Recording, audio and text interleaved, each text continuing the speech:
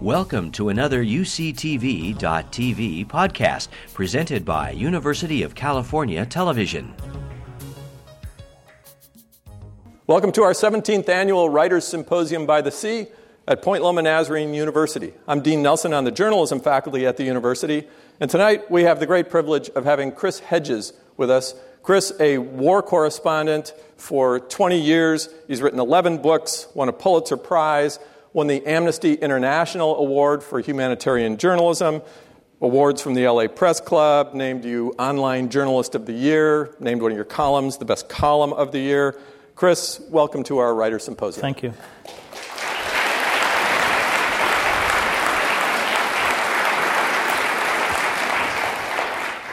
All right, I've read your stuff for years, and yet I just found out that there is a book of yours that I have not read. And I just found out about it over the weekend, a book you wrote about the life of a penny. Well, that wasn't published. What? Which is a good thing. Really? Why not? Was it just I was 7, and that was my first foray into literature. And I probably should have dated the penny a little earlier, because I think after about 30 pages, I just sort of ran out of ideas. You wrote 30 pages about a penny? Yeah, I mean, it was transferred from somebody's pocket to somebody else's pocket. Riveting. Just absolutely riveting. You'll post this on your blog, I hope, soon, now that we've kind of given it new life. Yeah, I'd have to finish it first. Yeah, all right. Well, I'm really intrigued by your background.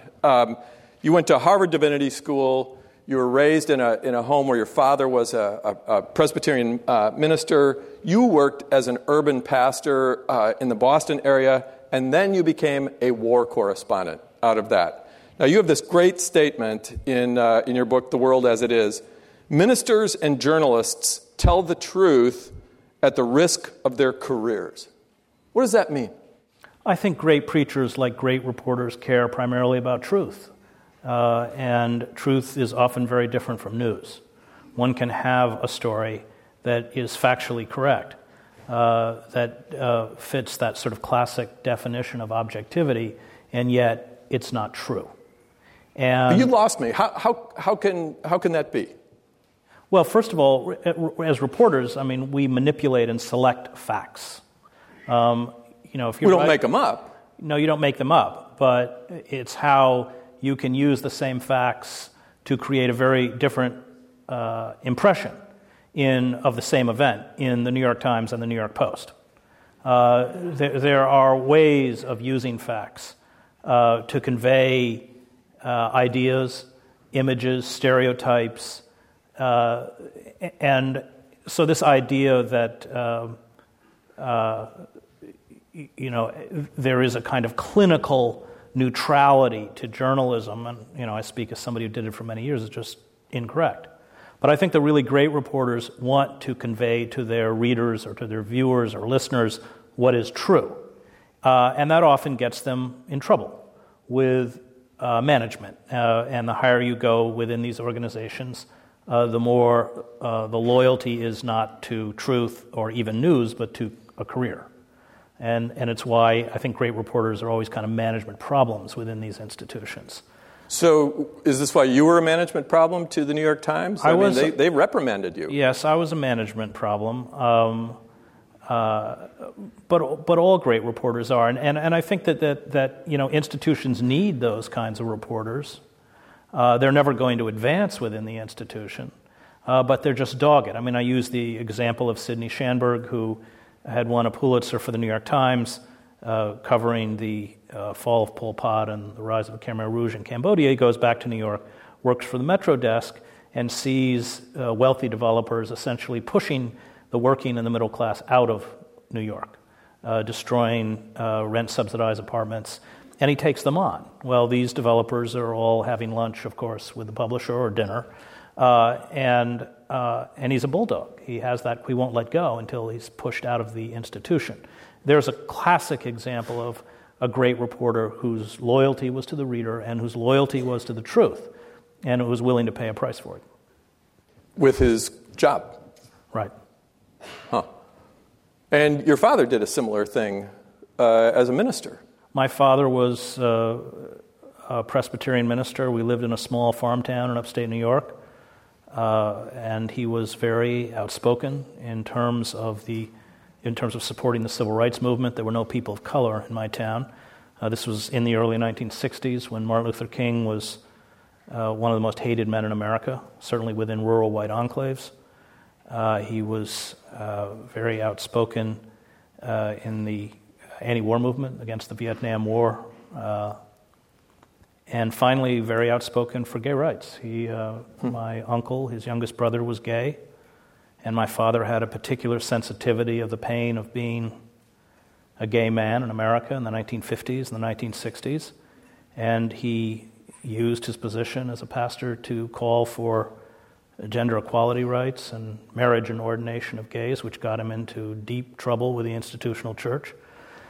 He had a church at the time in the city of Syracuse, and I was attending as an undergraduate Colgate, and when my dad found that there was no gay and lesbian organization at Colgate, he brought gay speakers to my campus. And this led, after a while, to gays and lesbians telling him that they were too uncomfortable forming an organization, which he suggested they do. And that was a problem he solved by driving down one day and taking me to lunch and telling me that I had to found it. He put you in charge of the gay alliance. I was certainly one of the most committed heterosexuals at Colgate University, but I did found the Gay and Lesbian Alliance, and it met every Tuesday with my name. And I would go into the dining hall for breakfast, lunch, or dinner, and the checker would check off the appropriate box and hand it back and go, "Faggot." So I made it my undergraduate mission to seduce his girlfriend.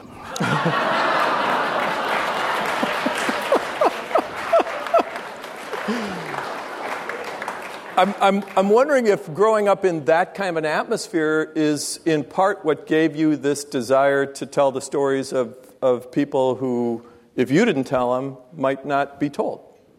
Yeah, I mean, I think there was a confluence of events. Certainly my father was a great example of what it meant to be a great preacher, and the cost of that. I mean, it was a kind of reminder that you're not rewarded for virtue. I think the other thing was that I won a scholarship to a pre-prep school when I was 10. Is that like a preschool? No, it's like a finishing school for the super wealthy. And I was one of 16 kids on scholarship, and it was a real window into elitism. Much of my family was working class, came from Maine, struggled, and it was a kind of lesson that if you're rich, if you're poor in this country, you don't get a second chance. But if you're rich, you get chance after chance after chance after chance. And because I came out of the working class, I think it kept me grounded. I always remembered who I was and where I came from. And I had this kind of bizarre window into how systems of privilege work to perpetuate themselves. And I think that walking away from that experience, coupled with the example of my father, made me committed because I had a kind of privilege that so many of my relatives didn't have. Certainly just as smart as I was, but nobody ever gave them that opportunity. And I felt that, that's where I stood. Those are the people who, I should speak for, because the systems of power had so often denied them the capacity to have a voice.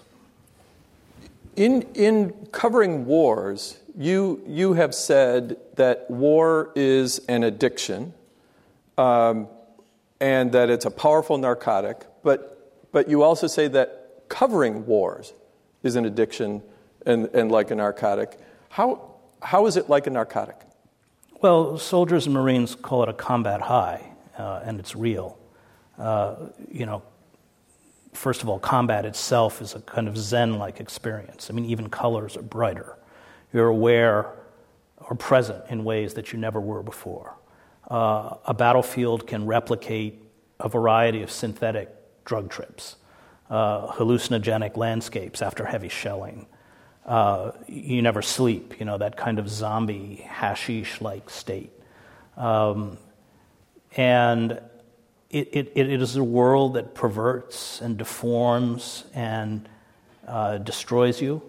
And if you spend long enough in its grip, it's very hard to fit in anywhere else. So, war correspondents are a small fraternity and tend to leap from conflict to conflict to conflict. So when I was covering the war in Kosovo, there were 2 reporters there who I had covered the war with in El Salvador 20 years before. Yeah, but when I read Hemingway, he made it sound pretty cool. And I read your stuff, and you say it messed you up. Well, that's why Fitzgerald was a better writer than Hemingway.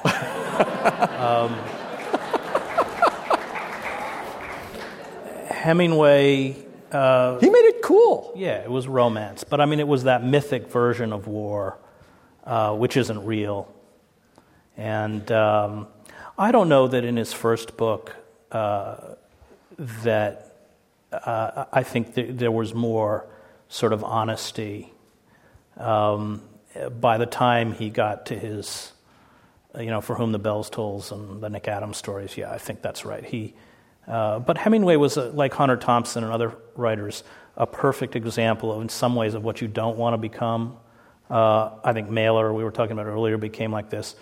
You become a caricature of who you are. And I think that the more sort of notoriety or celebrity you gain, the more you have to build walls to keep the outside world out, because people, you can dine out on that caricature, but it'll kill your art. Some of Hemingway's very early stories, Cleanwell Lighted Place, Hills Like White Elephants, are very, A Cat in the Rain, very touching, very sensitive, very moving. And if you look at the end of his career with the Nick Adams stories, they're awful. And I think the same was true with Hunter Thompson, immensely gifted, both as a journalist and a writer. His first book on the Hells Angels is brilliant. It was a great book. Brilliant piece of journalism. Of course, Fear and Loathing and the Campaign Trail in Las Vegas. And then, look what the schlock that he churned out in the end. Yeah. So, I think Hemingway was sort of an example of that, yeah.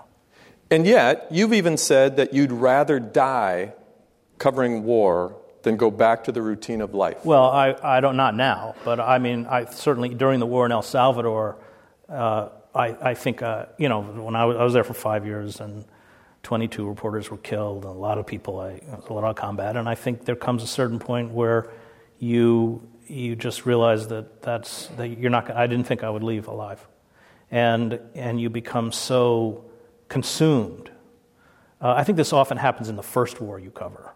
You become so consumed by it that you're just willing to sort of fatally accept that.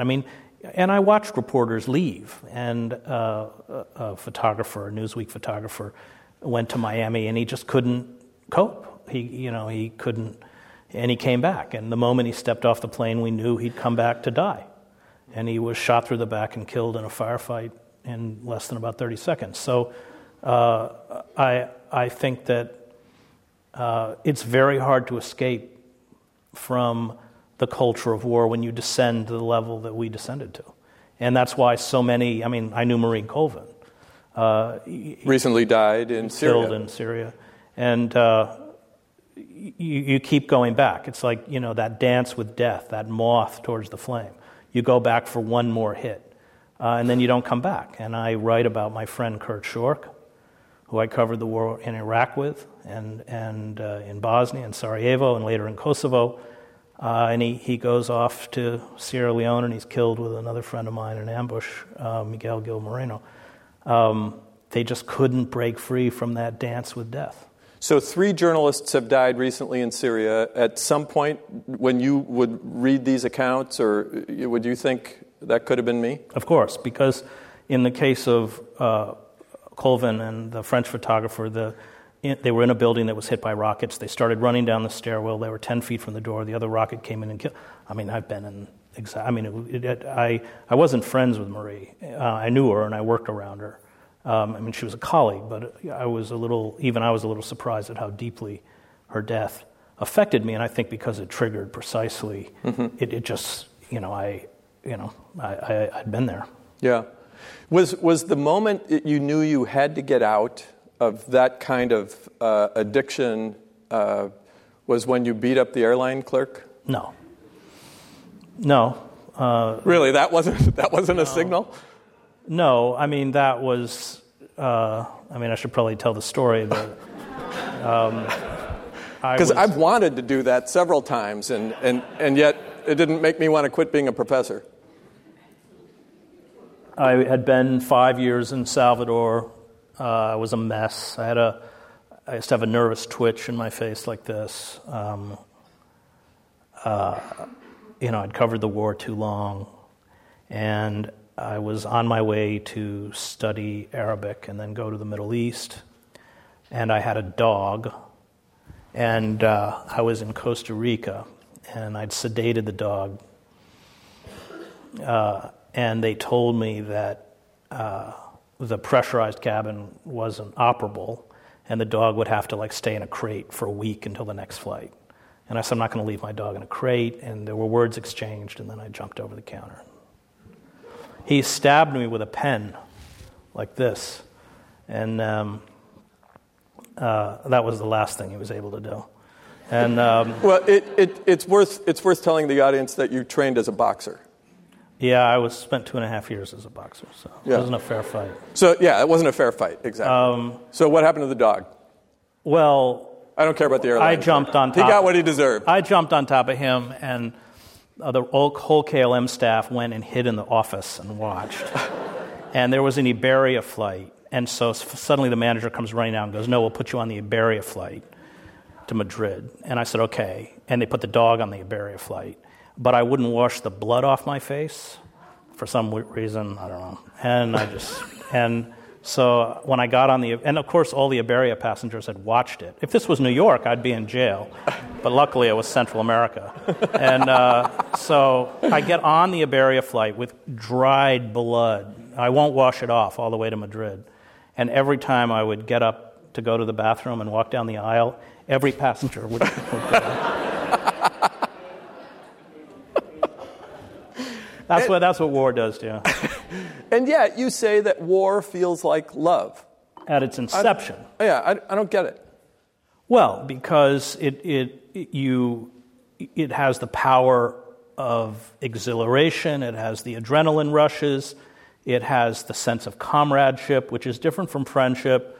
You're wedded to a cause. I mean, there's a very, very dark side to what we do, and all the sort of descriptions or accolades that were presented to Colvin disturbed me, because I certainly think it's important what we do, but that element, that self-destructive element is also there. And, war is intoxicating at its beginning, both for the general population, for those who go to fight it, for those who cover it, but of course it over time consumes you. I mean, war is at its essence is about death, and I mean, the death when you first see it is deeply seductive. Yeah. Even though all of your books seem so angry, your books really come across as angry. I'm guessing I'm not the first one who's told you that. You're angry at hapless politicians, gutless news media, gullible populations, shameless corporations, and you really do seem angry at everything. And yet, you always follow up that anger with a discussion about love. How do you get to love after you've seen what you've seen and come to the conclusions that you've come to about all these different groups that you think are morons? Well, I mean, isn't that what Isaiah and Elijah, isn't that what all the prophets did? They were angry. Augustine said that hope has two beautiful daughters, anger and courage, anger at the way things are, and courage to see that they don't remain the way they are.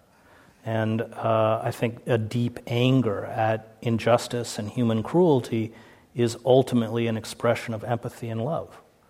And to be in a privileged position, to come out of having spent months in Gaza, and to understand how the Palestinians suffer, and to feel it and to have it hurt, and to see the indifference and callousness of the outside world is to make you angry. But it is an anger that I think is bred out of a kind of compassion and a kind of identification with human suffering.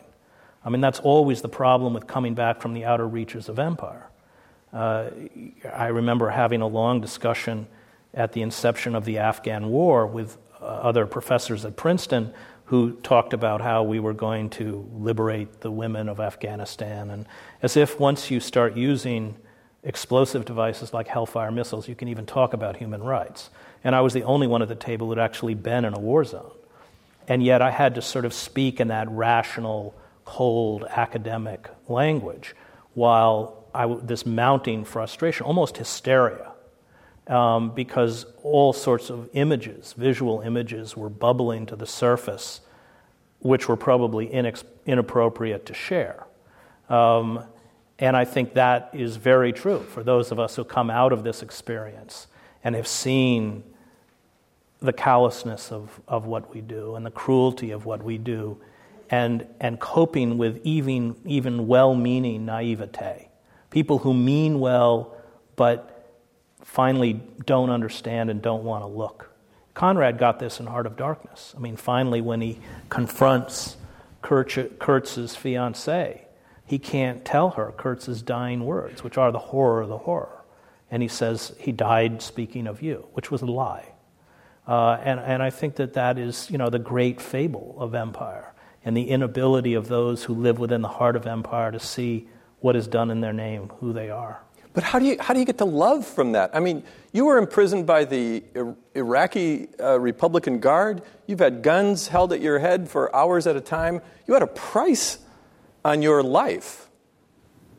How do you get to love from there? When I graduated from college and I went to live in that housing project for 2.5 years in Boston, in Roxbury, and ran a church there, I was not prepared to see the kind of human suffering that is visited upon our urban poor. And it was not a kind of suffering that I had even imagined. And I remember going back to my great mentor at Colgate, the chaplain, Coleman Brown, and just sitting down in his office and saying, are we created to suffer? And he said, is there any love that isn't? I think that when you love deeply, you suffer deeply.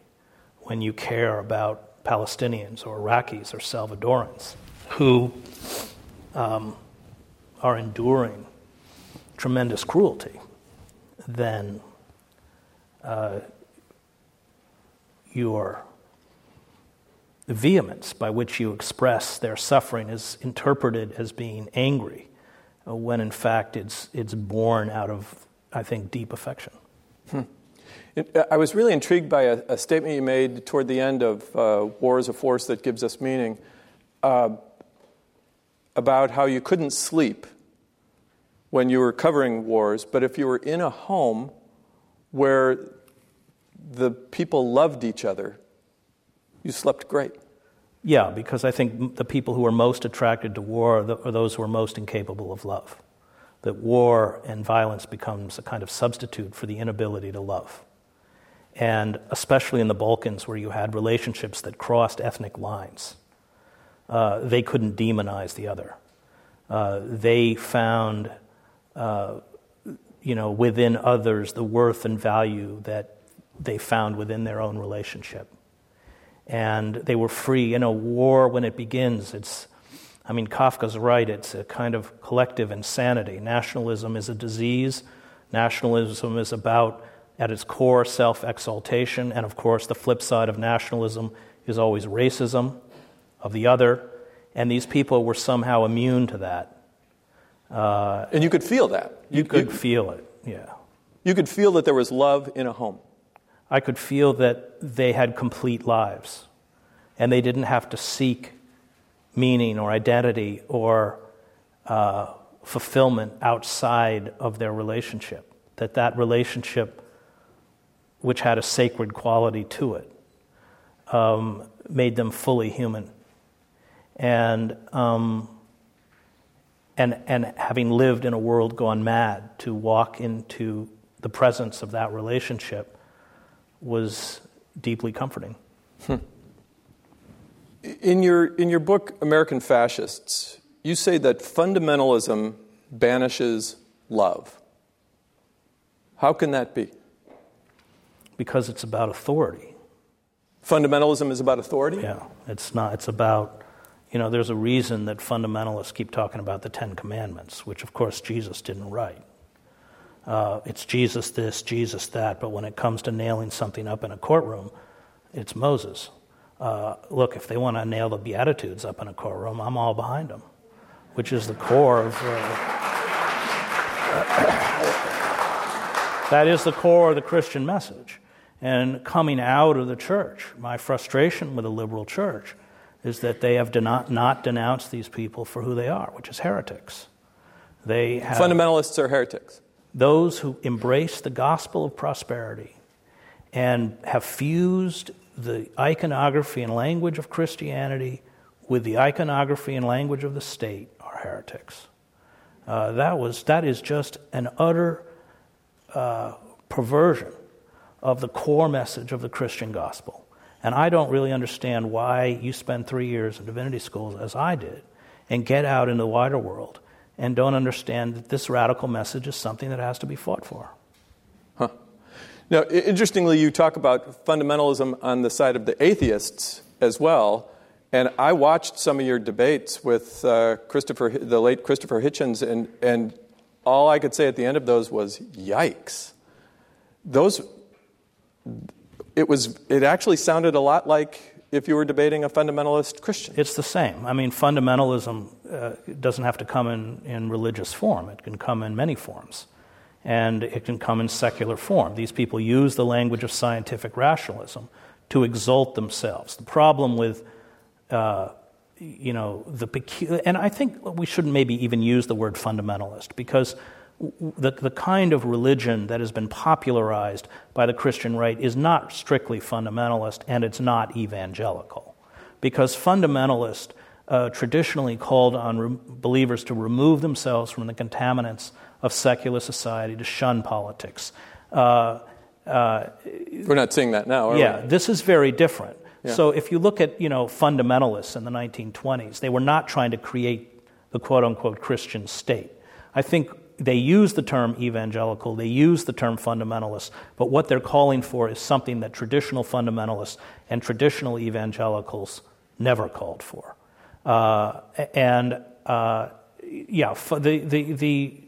My frustration with the new atheists is that, instead of condemning Muslims as Satan worshipers, they condemn them as barbarians, but the result is the same. And I think that the core of it is really about self-worship, about elevating ourselves and our own narrow privileges and worldview, giving it a kind of moral superiority. The Christian right does that, but Hitchens, Harris, Dawkins, they all do that too. And that's why their politics is virtually identical. It's virtually the same. And it was like debating, I've debated the Christian right, and it's exactly like debating the Christian right, because the Christian right can only debate their caricature of you. You're a godless, secular humanist, and they can't debate outside of that cartoon. Well, the Christian right is the new atheists are the same, so that when they debate you, I don't believe in angels, I don't believe in magic, I understand that there are many contradictions in the Bible. They can only debate that caricature. They can't, and so it's like two trains passing in the night. There's never a conversation.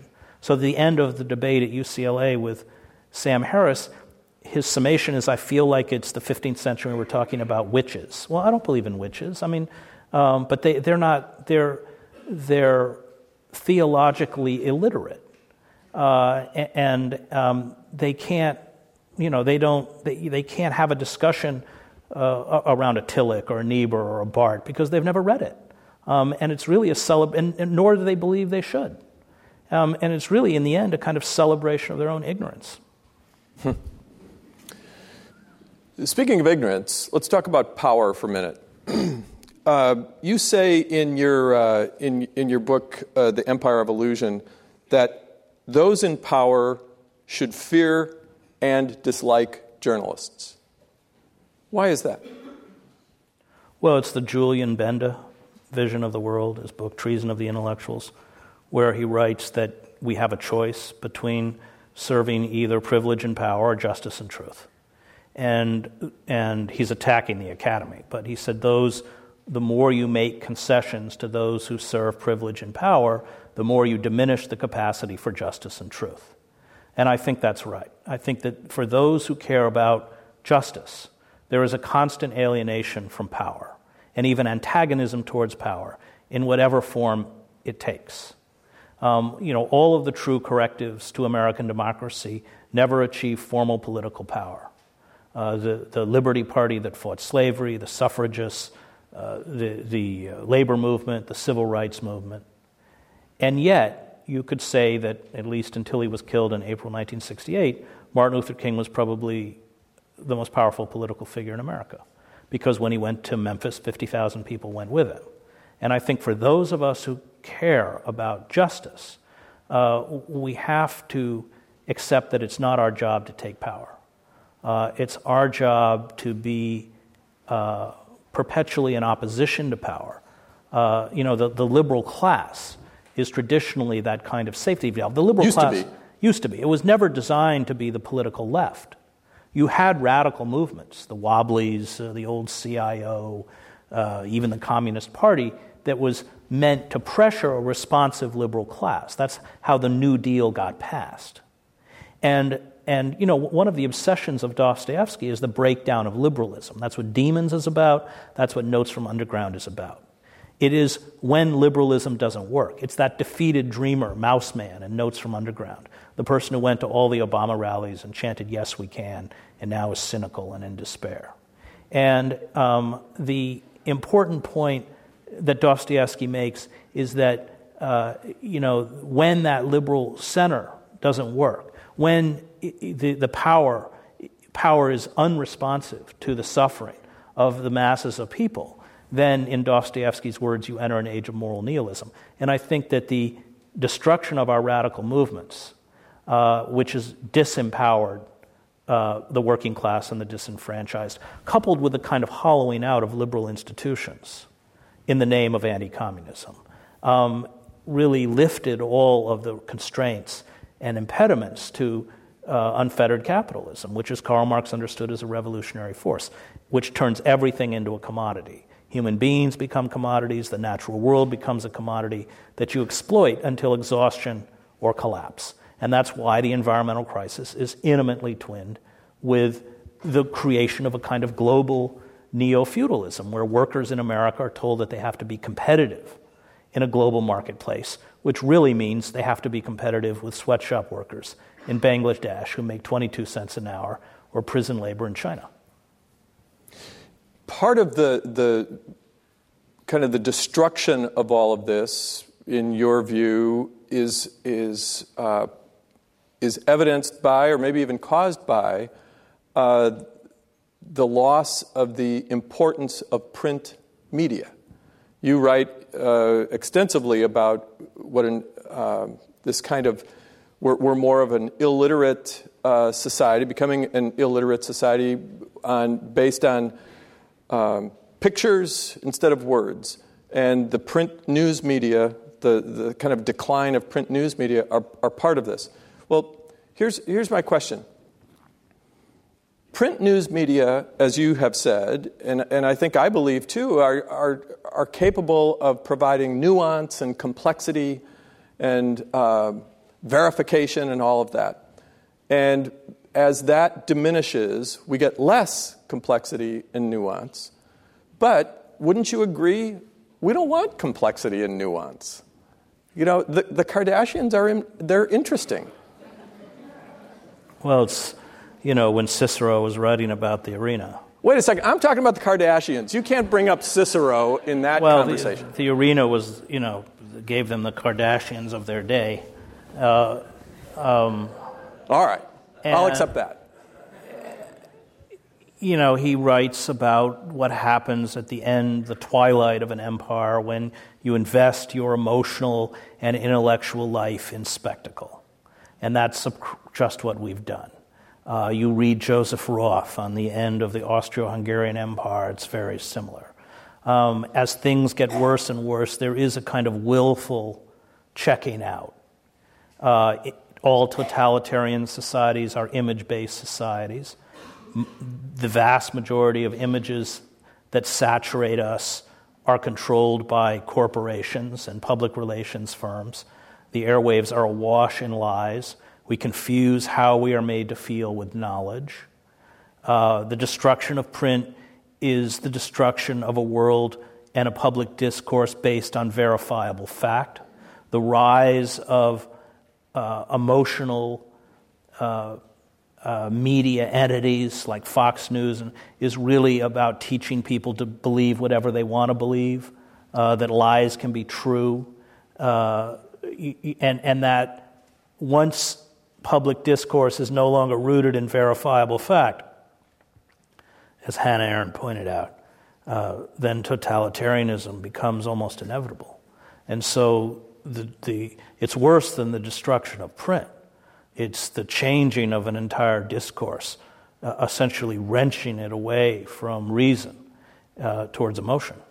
And totalitarian societies do spectacle very, very well. You're not a big fan either of academic institutions. And in fact, you've said that they don't train people to think. And you're especially harsh on literature departments, which I took as a personal attack. Books were your salvation, you say, but students are having the life sucked out of books at universities. There you go. There's a Fox News watcher right there. So what does that even mean? Well, if you look at how literature is taught, any great artist, and including a great writer, of course, finally writes because they want to transform the reader. And the sort of obsession with literary criticism or folio criticism, it desiccates, I think, what these writers sought to convey. Conrad wrote Heart of Darkness so that we would understand Iraq.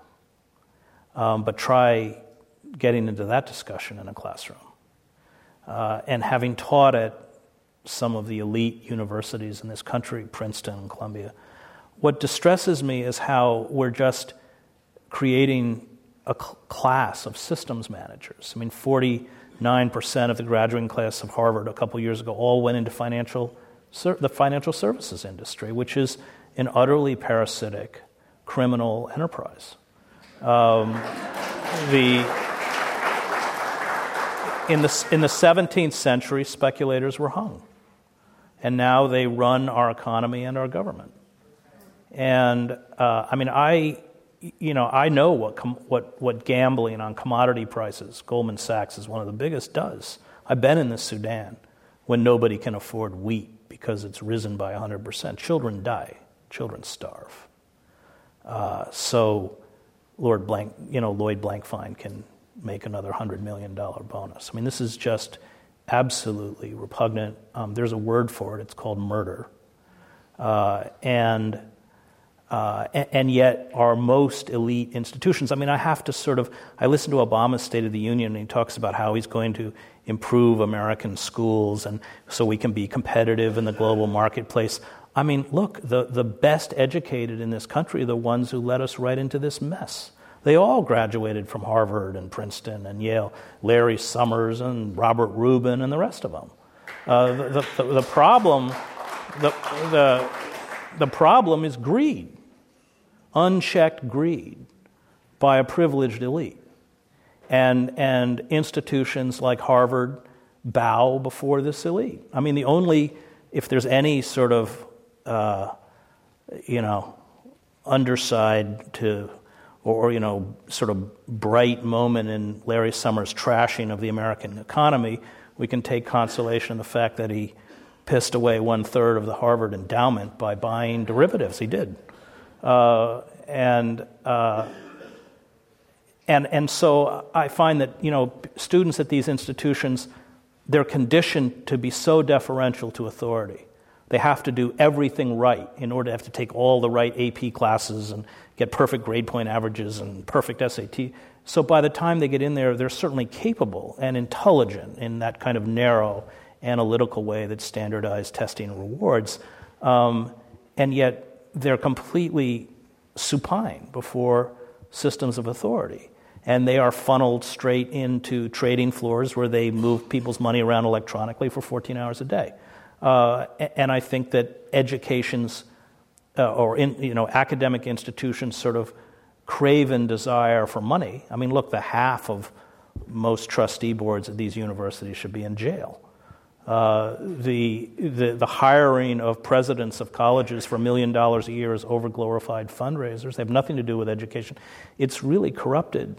And now you have in universities where they have to raise all their own funds, including their own salaries, including their own research money, and you watch humanities departments wither away and die because no corporation is going to back the classics department. And the humanities, because the humanities education is meant to be subversive. It goes back to Socrates. It's meant to teach you to question assumptions and structures. And it's meant finally to teach you how to think. And that's very different from teaching you what to think.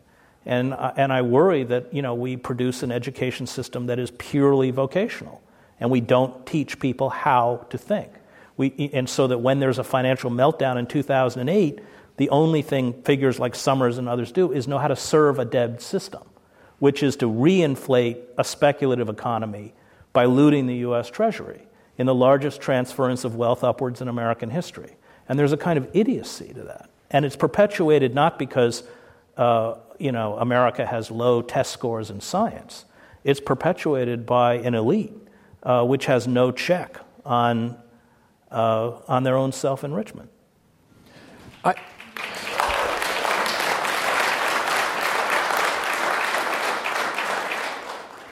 I heard a monk at a conference one time say that war is always a tragedy for humanity.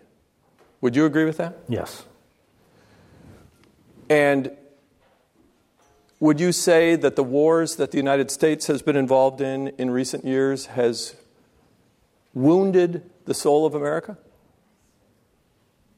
Oh, yeah. I mean, Iraq was really a disastrous decision. Of course, we're losing the war in Afghanistan pretty badly. We've replicated the occupation of the Red Army, where we control the urban centers, sort of, where about only 20% of Afghans live, and the rest of the country is either in dispute or in the hands of the Taliban.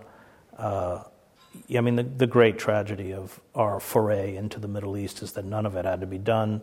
$4 trillion of wasted money, hundreds of thousands of innocents dead for nothing. That's I covered Al-Qaeda right after 9/11. I was in the Middle East. And the only way to defeat terrorism is to isolate terrorist groups within their own society. And we had garnered the empathy, not only of the world, but the Muslim world. Muslims were appalled at what had been carried out, this crime against humanity that had been committed in the name of their religion. At 9/11? Yeah. And if we had had the courage to be vulnerable, we would be far safer and more secure today than we are. Instead, we played right into their hands, and we re-credentialized this terrorist group by killing on a massive scale and occupying Muslim land, and inflamed the region. I mean, we now have proxy wars spreading into Pakistan, Yemen, Somalia, all the rumblings about Iran. That's the real tragedy of 9/11 is that we had a moment and we messed it up.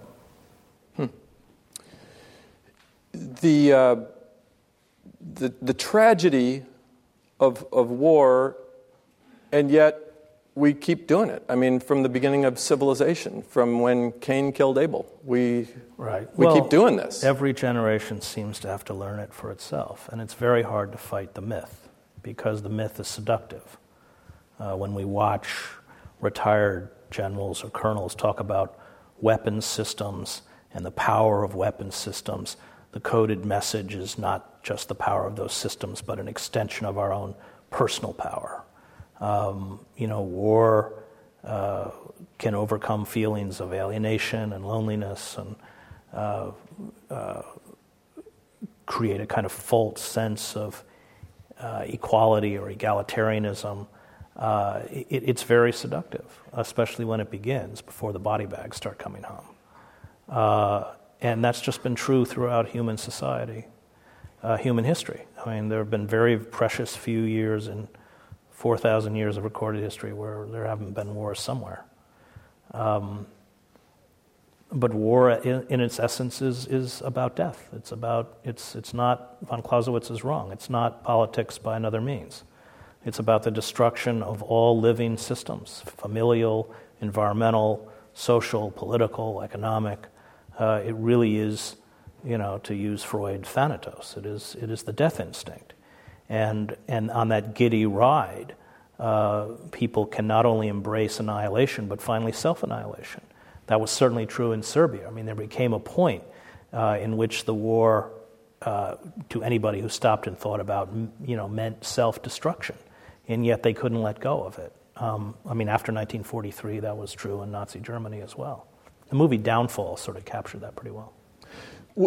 Given all of the years that you have spent covering war and covering human tragedy, as well as your involvement with the Occupy movement and all these other things that you've been involved in, what do you understand now about human nature? Well, I've certainly seen the dark side of human nature. I've seen that human beings like to destroy not only things, but other human beings. I know how intoxicating that is. I know how, through fear, whole populations can be rendered compliant in acts of evil. I have watched really courageous figures, Oscar Romero and others, stand up, lonely figures to speak truth at the cost of their own lives. I've certainly understood what it means, to bear witness. And yet, as Vasily Grossman writes in his beautiful book, Life and Fate, it's not a matter of systems of good and evil. It's a matter of, a great evil trying to crush these sort of kernels of human kindness. And yet the more senseless and vast and incomprehensible this kindness is, the more powerful it is. And I think that and Viktor Frankl writes this, I think that is humankind's meaning. I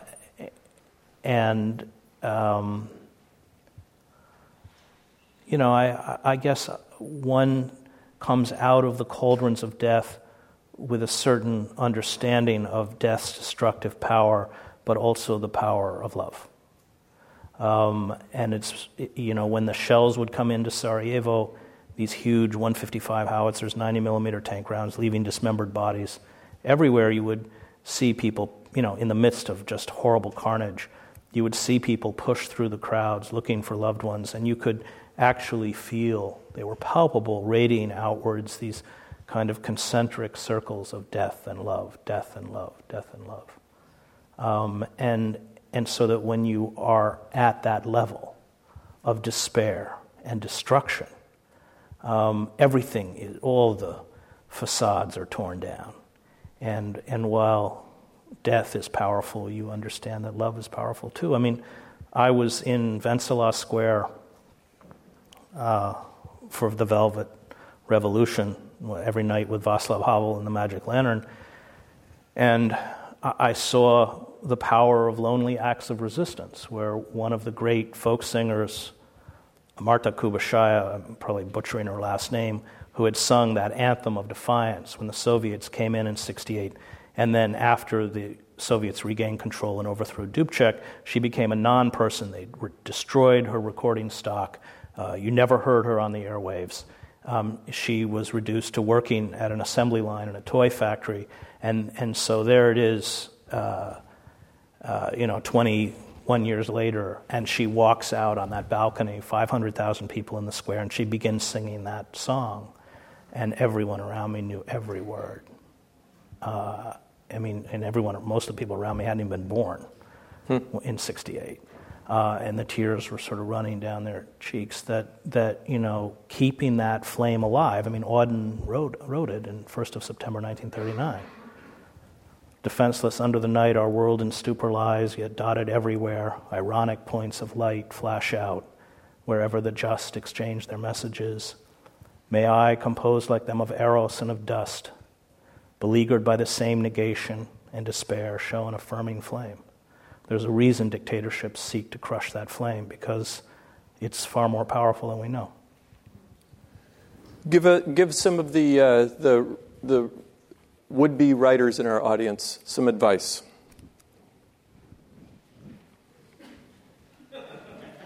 Well, how was that for a segue? I'll steal a line from Dorothy Parker. Buy Elements of Style, and then a pistol. No, download it. Download it. And then a pistol to shoot yourself.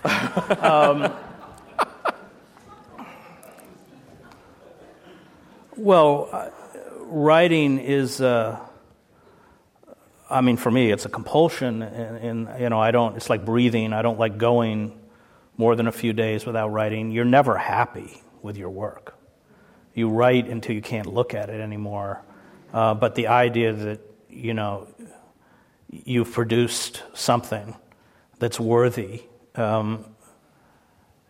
It's a kind of constant frustration, an obsession.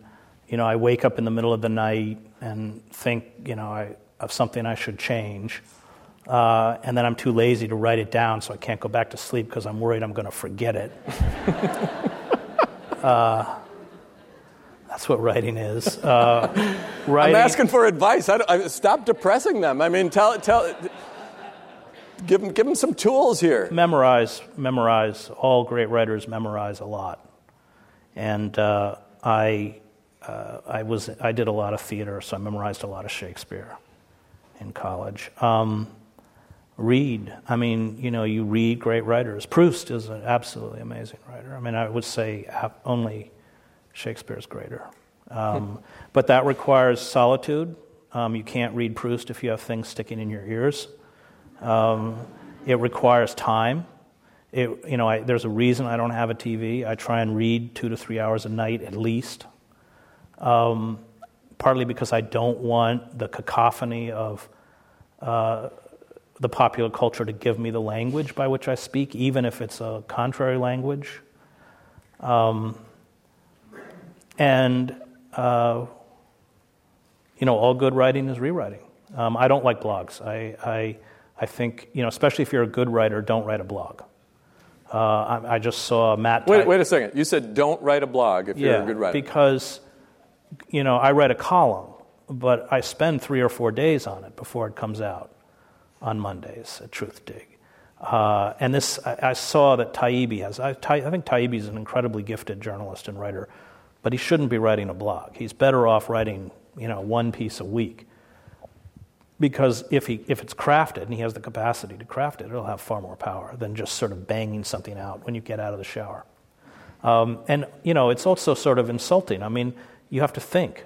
It requires you to reflect, and I think good writing takes time, and that time has to be spent where you've really built walls up around all the distractions that seek to destroy the capacity for concentration. All right. Now, I want to close this way. You would come back from war coverage, and you would go hike up in the mountains. No cell phone, no internet. And you wrote this paragraph. Would you read it for us Sure. as we conclude? Year after year, I return to these forbidding peaks from conflicts in Central America, the Middle East, Africa, and the Balkans. I had a house in Maine on an 800-foot hill with no television, cell phone, or internet service. The phone number was unlisted. It rarely rang. I refused to give the number to my employer, the New York Times. I brought with me the stench of death, the cries of the wounded, the bloated bodies on the side of the road, the fear, the paranoia, the alienation, the insomnia, the anger, and the despair, and threw it at these mountains. I strapped my pack on in the pounding rain at trailheads and drove myself, and later my son, up the mountains. I rarely stopped. Once in a bitter rain, I crested the peak of Mount Madison in August and was immediately thrown backward by howling winds whipping across the ridge and pelting hailstones. It was impossible to reach the summit. On a hike in the remote Pemigewasset wilderness, I made a wrong turn and, fearing hypothermia, walked all night. By the time the sun rose, my blisters had turned to open sores. I wrung the blood out of my socks. I go to the mountains to at once spend this fury and seek renewal, to be reminded of my tiny, insignificant place in the universe, and to confront mystery. Wendell Berry writes, in The Peace of Wild Things, "When despair for the world grows in me, and I wake in the night at the least sound in fear of what my life and my children's lives may be, I go and lie down where the wood drake rests in his beauty on the water, and the great heron feeds. I come into the peace of wild things, who do not tax their lives with forethought of grief. I come into the presence of still water, and I feel above me the day-blind stars waiting with their light. For a time I rest in the grace of the world and am free." Chris Hedges, thank you so much for being with us.